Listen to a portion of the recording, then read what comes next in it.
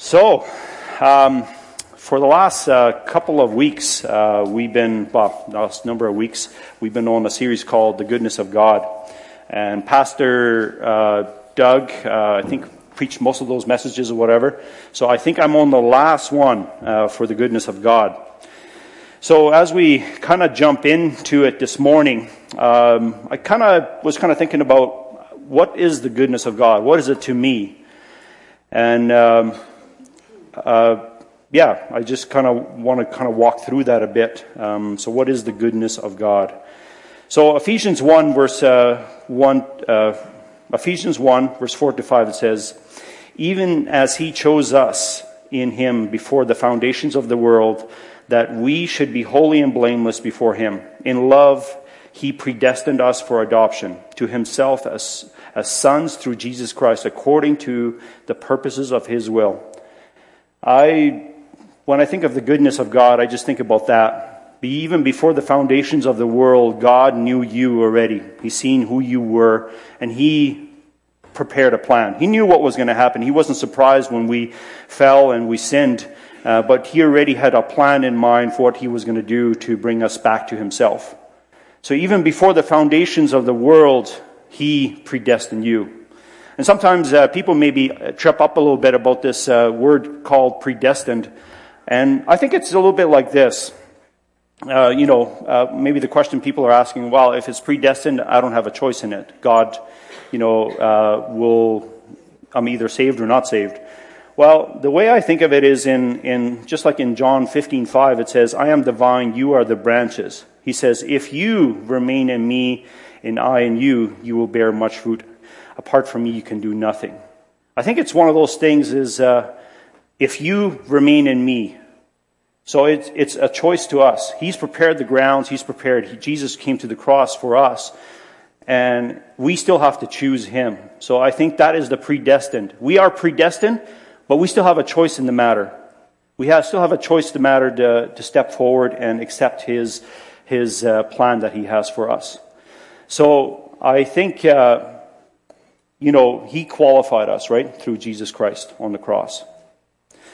So I want to share a little bit of maybe God's journey in my life as I've walked with him. For those, maybe you don't know me or whatever, maybe I've shared the story before, but I grew up in Mexico until I was about 11 years old. And we came to Alberta, and we started our new life here. But as I grew up in Mexico, I just remember as a child, there was many things. My family had financial issues and so on, constant stresses on that. So as a kid, I remember I maybe worried about things that I maybe shouldn't worry about. Even at 6, 7, 8 years old, I remember just deeply worried about what was going to happen to our family and how we were going to make it and all this kind of stuff. And one burden that I consistently had was that my family would be saved. The church that my parents went to at the time, the way they believed was that you did not know if you were going to be saved. There might be a faint chance. You should do everything possible, but you don't know. You don't know until that final day. When you maybe come before God, you maybe have a possibility. Chances are very low, but you might have a possibility. And so I remember as a kid, always being very sensitive to that God, that God would save our family. And I had always consistently I prayed. I didn't have a relationship with him. I didn't know who he was, but I did have the awareness that there was a God. There was somebody there that at the end of time, we would have to give an account to. And, all over the years, I have prayed, even into my teenage years, I had a deep burden for my family and even for myself, that we would be saved in some way.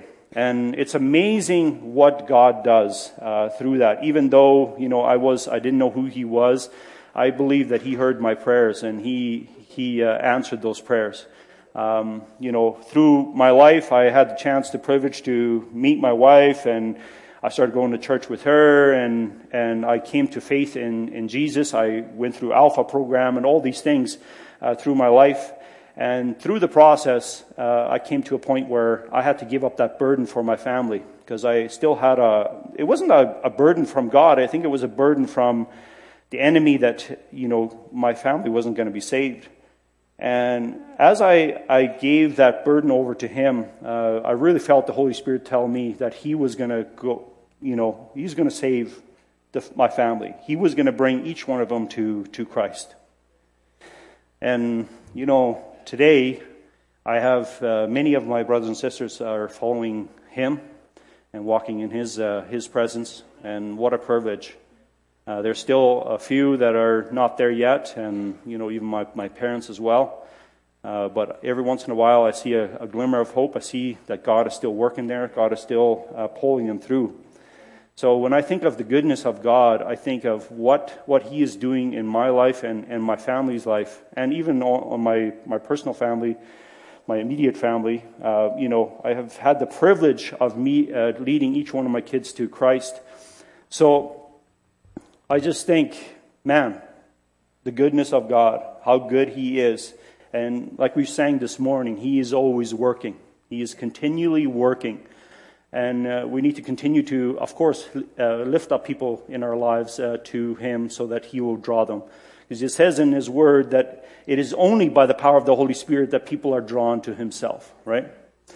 So it says in Romans 4, verse 8, "Blessed is the man against whom the Lord will not count his sin." So God is continuing to draw people, and what a blessing it is that we don't have to have our sins counted against us as we walk with Him. So what holds us back from experiencing this goodness? The thing is, in this life, God's goodness is still there. We might not enjoy it, we might not experience it, but God's goodness is there. It's always there.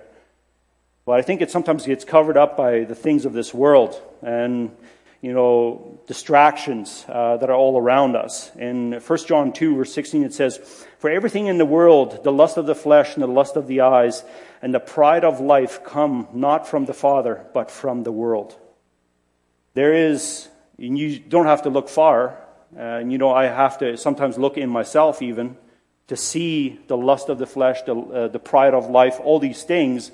We want to build ourselves up into something that is not of God, that is of this world. And so I think we need to be mindful that as we go through, how are we staying mindful of Him and what He's doing, right? He has a path for us. He has a way for us. One other thing could be maybe troubles that you're facing, maybe fear. If you turn on the news, which I haven't watched news in a very long time, but, it's something that it's constantly focusing on the negative, right? Because negative sells, not necessarily positive, right? And so you have a lot of negative getting spewed out. Wars or rumors of wars. Sickness, we can all attest to that over the last couple of years. The fear of being sick, the fear of getting sick, all these things were heightened to a level where they should never be, right? We still live under God's grace. We still live in His presence, right? We still need to depend on Him for our very lives. Or, like I was talking about, financial, many things are finances. And as well as I do, the world keeps costing more and more, and you keep making less and less, right? That's how it always feels. But, there's always the worries of the world. But, the Father promises that He will take care of us, right? As long as we depend on Him, He will bring the things into our lives that we need at that particular time. In 1 John 4:18, it says, "There is no fear in love, but perfect love casts out fear, for fear has to do with punishment. And whoever fears has not been perfected in love." So as we come continually into His presence, we are continuing to be perfected in His love. We're continuing to experience His love. And fear starts driving out of us as we keep depending on Him and His Holy Spirit. Mark 4, verse 40 says, "He said to them, 'Why are you so afraid? Have you still no faith?'" So it is a faith, right? We need to have faith that He is going to work through us. I know some of the things that, as I started walking with God, one of the things was always shame. And the enemy's pretty good at that. temptation. Then you might get into something that you shouldn't. And then he comes right back around on the other side and starts accusing you of what you've done, right? So, and I've seen many people that way, just purely because of shame, they will not come back to the Father. They will not come back to repent because they feel like I should be better. I should know better. It's one of those things this morning that, I think we need to really we need to run to Him. Our instincts tell us otherwise when we maybe sin, but we need to run to Him. And we need to just say, God, I messed up. I went the wrong way. I did this, I did that. And just leave it there at the cross. We can have full confidence that He, again, will take that burden off of us. And we're able to walk with Him in freedom, right? So the one thing I was going to say, our Yolanda just had a promise on the mirror for the last little bit, and one of the things that stuck out on there was, God is not angry with us. Your identity in Christ is overcomer, born of God, child of the King. So we are overcomers. So we need to make sure that we're not, that we know that, and that we continue to remind ourselves in those promises. Like if you find if there's something that you're having a hard time with, that is something to do. I know we got Leon Fontaine's book, The Promises, and you just kind of go through them week by week, and you hang them on your mirror, do whatever you need to do to get God's word into you, the truth of God, so that you can walk out your life. Amen. Luke 21, verse 34, it says, "Be careful that you never allow your hearts to grow cold. Be careful that you are not caught off guard, or your hearts will be weighed down with the carousing drunkenness and the worries of this life. And that day will come upon you suddenly like a trap. Don't let me come and find you drunk or living carelessly like everyone else." So, I can just attest that to myself, how easy that is. That God's love, God's joy starts growing cold in us when we don't continually come before Him in His presence. So, one other thing that might hold you back is qualification.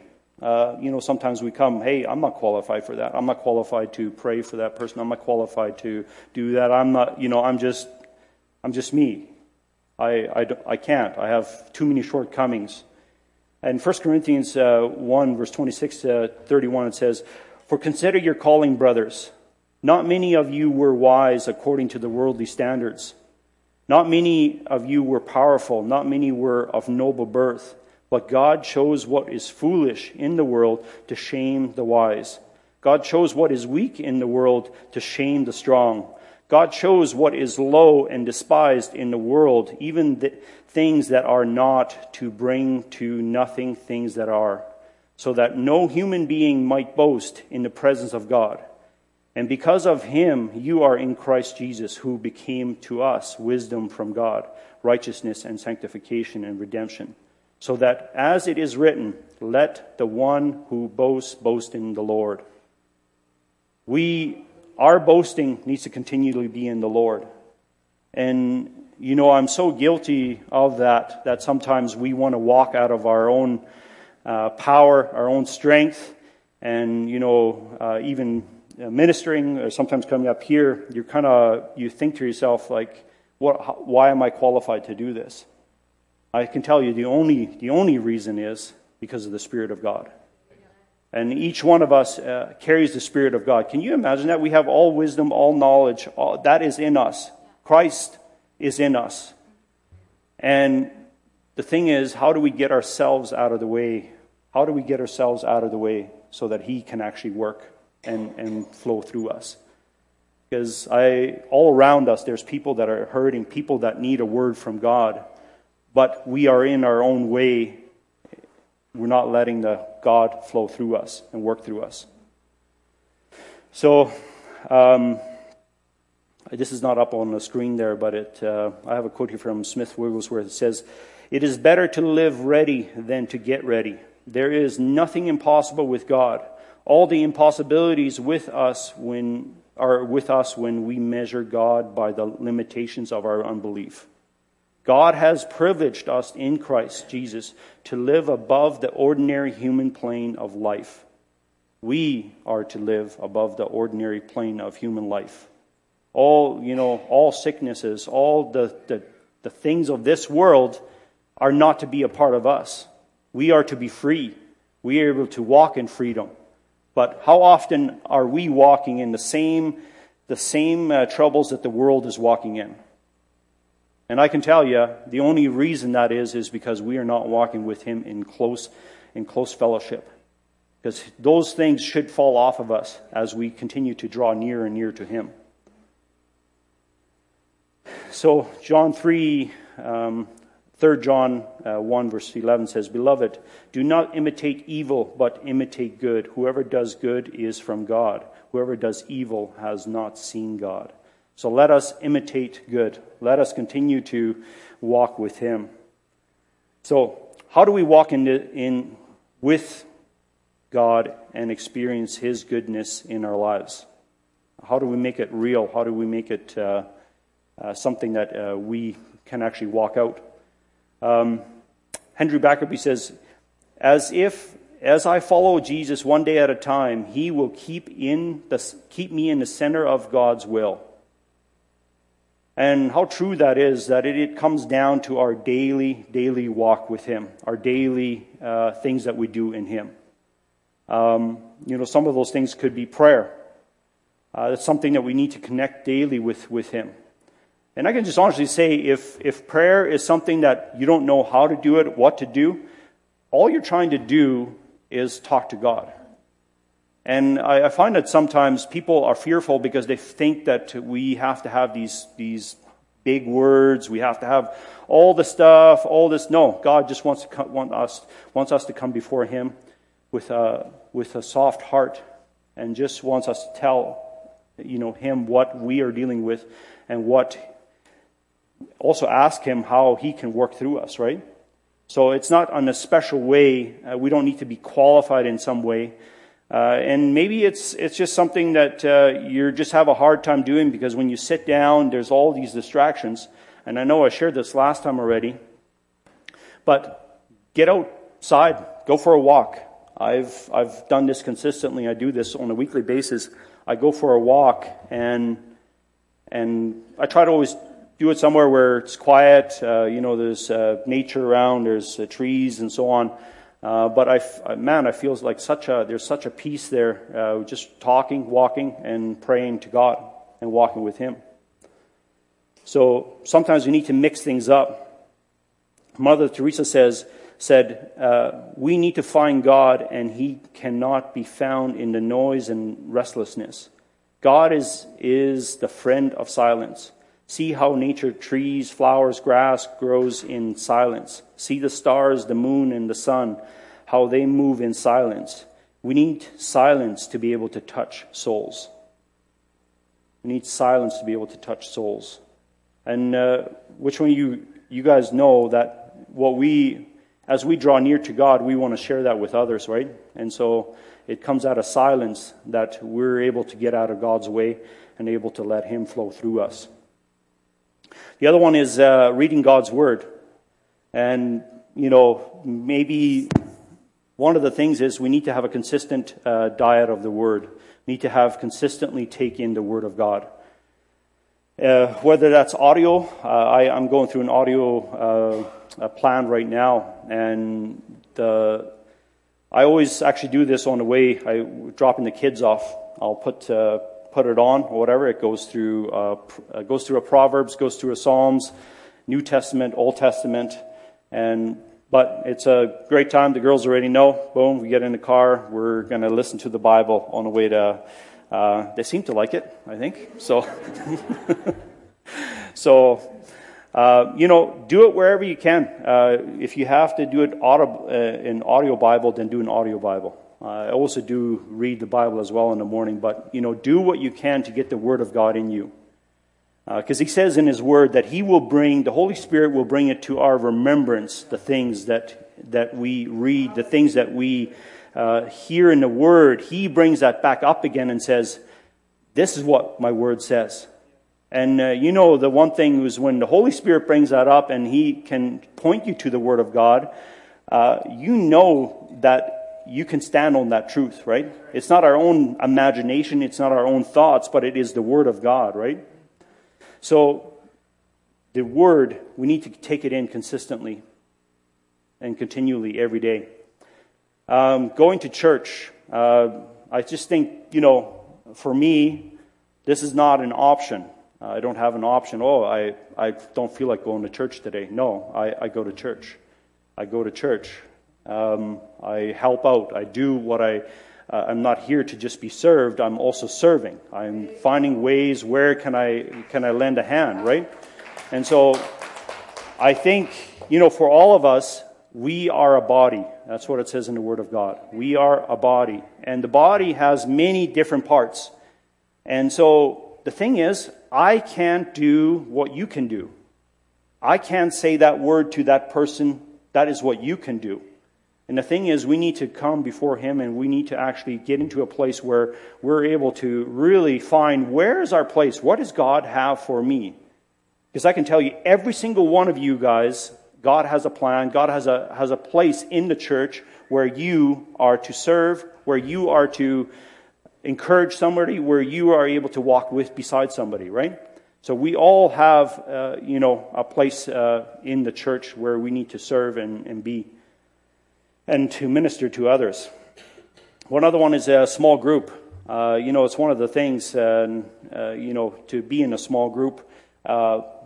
Man, it is just fantastic. I mean, we just last week, again, we're getting together and you get around and you're able to share your struggles that you have through the week. And you talk with each other and we're able to, work through some things and put it into prayer and be held accountable, maybe on things that we want to grow in or whatever that may be. But what I think, as we start walking with God, we also need to make sure that our actions start changing too. When we need to surround ourselves with people that are like-minded, right? People that are going for the same thing that we want to go for, right? So it says, John 14, verse 26, it says, "But the Helper, the Holy Spirit, whom the Father will send in my name, He will teach you all things and bring to remembrance all that I have said to you." So that's just what I've talked about before already. 2 Thessalonians 3, verse 3, it says, "The Lord is faithful. He will establish you and guard you against the evil one." Amen, eh? I think that is one of the things, I think we have to also be wise in the world. So as we start going to church, as we become a new believer, we get into the church, we get into a small group, we surround ourselves with people that are able to speak into our lives. And I think God, I was really struck by this scripture that God, yes, He will protect us, but we also shouldn't go into the places where we're not strong enough to withstand things, right? We need to be in the church. We need to be in a place where God is able to surround us with people that are able to encourage us. They're able to strengthen us. They're able to hold us up when we need to be held up, right? So, I've maybe said this before. I was going through a study called Experiencing God. I just want to share the 7 realities of experiencing God again. I just thought that was so fitting with what we're talking about here today. Number 1, God is always at work around you. He's always working. Like we sang this morning, He's always working. Number 2, God pursues a continuing love relationship with you that is real and personal. So it's not impersonal, it's personal. It is your daily walk with Him. It's your connection with Him. He wants a deep relationship with you. Number 3, God invites you to become involved with Him in His work. So it's not just us enjoying His relationship, but He's working. He's always working. Again, like we sang this morning, He is always working all around us. Whether you see it or not, God is at work. And He wants us to join in that work. He wants us to be a part of that. So He invites us to be a part of that work. And as we draw near to Him, He will show us actually where He's working. Number 4, God speaks by the Holy Spirit through the Bible, prayer, circumstances, and the church to reveal Himself, His purposes, and His ways. It's all those combination of things that God will show you the path that He has for you. Number 5, God's invitation for you to work with Him always leads you to a crisis of belief that requires faith and action. That sounds kind of scary, doesn't it? That sounds kind of scary. That, it leads to a crisis of belief. What does that mean? Well, you can just imagine. You're going with the world.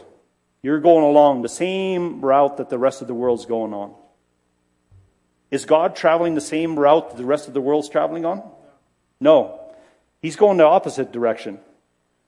So, is it hard to believe that we will face a crisis of belief? No, probably not, right? Because if we want to go with Him, we have to go a different direction than the world is going.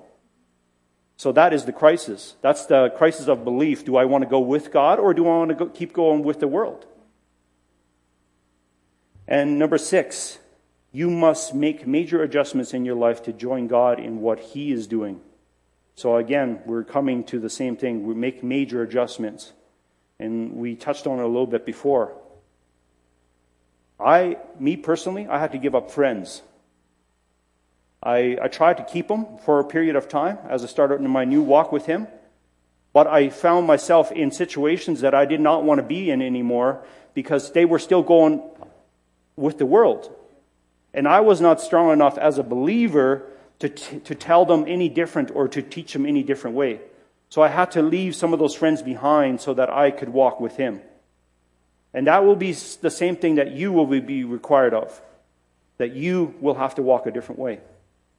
And number 7, you come to know God by experience as you obey Him and He accomplishes His work through you.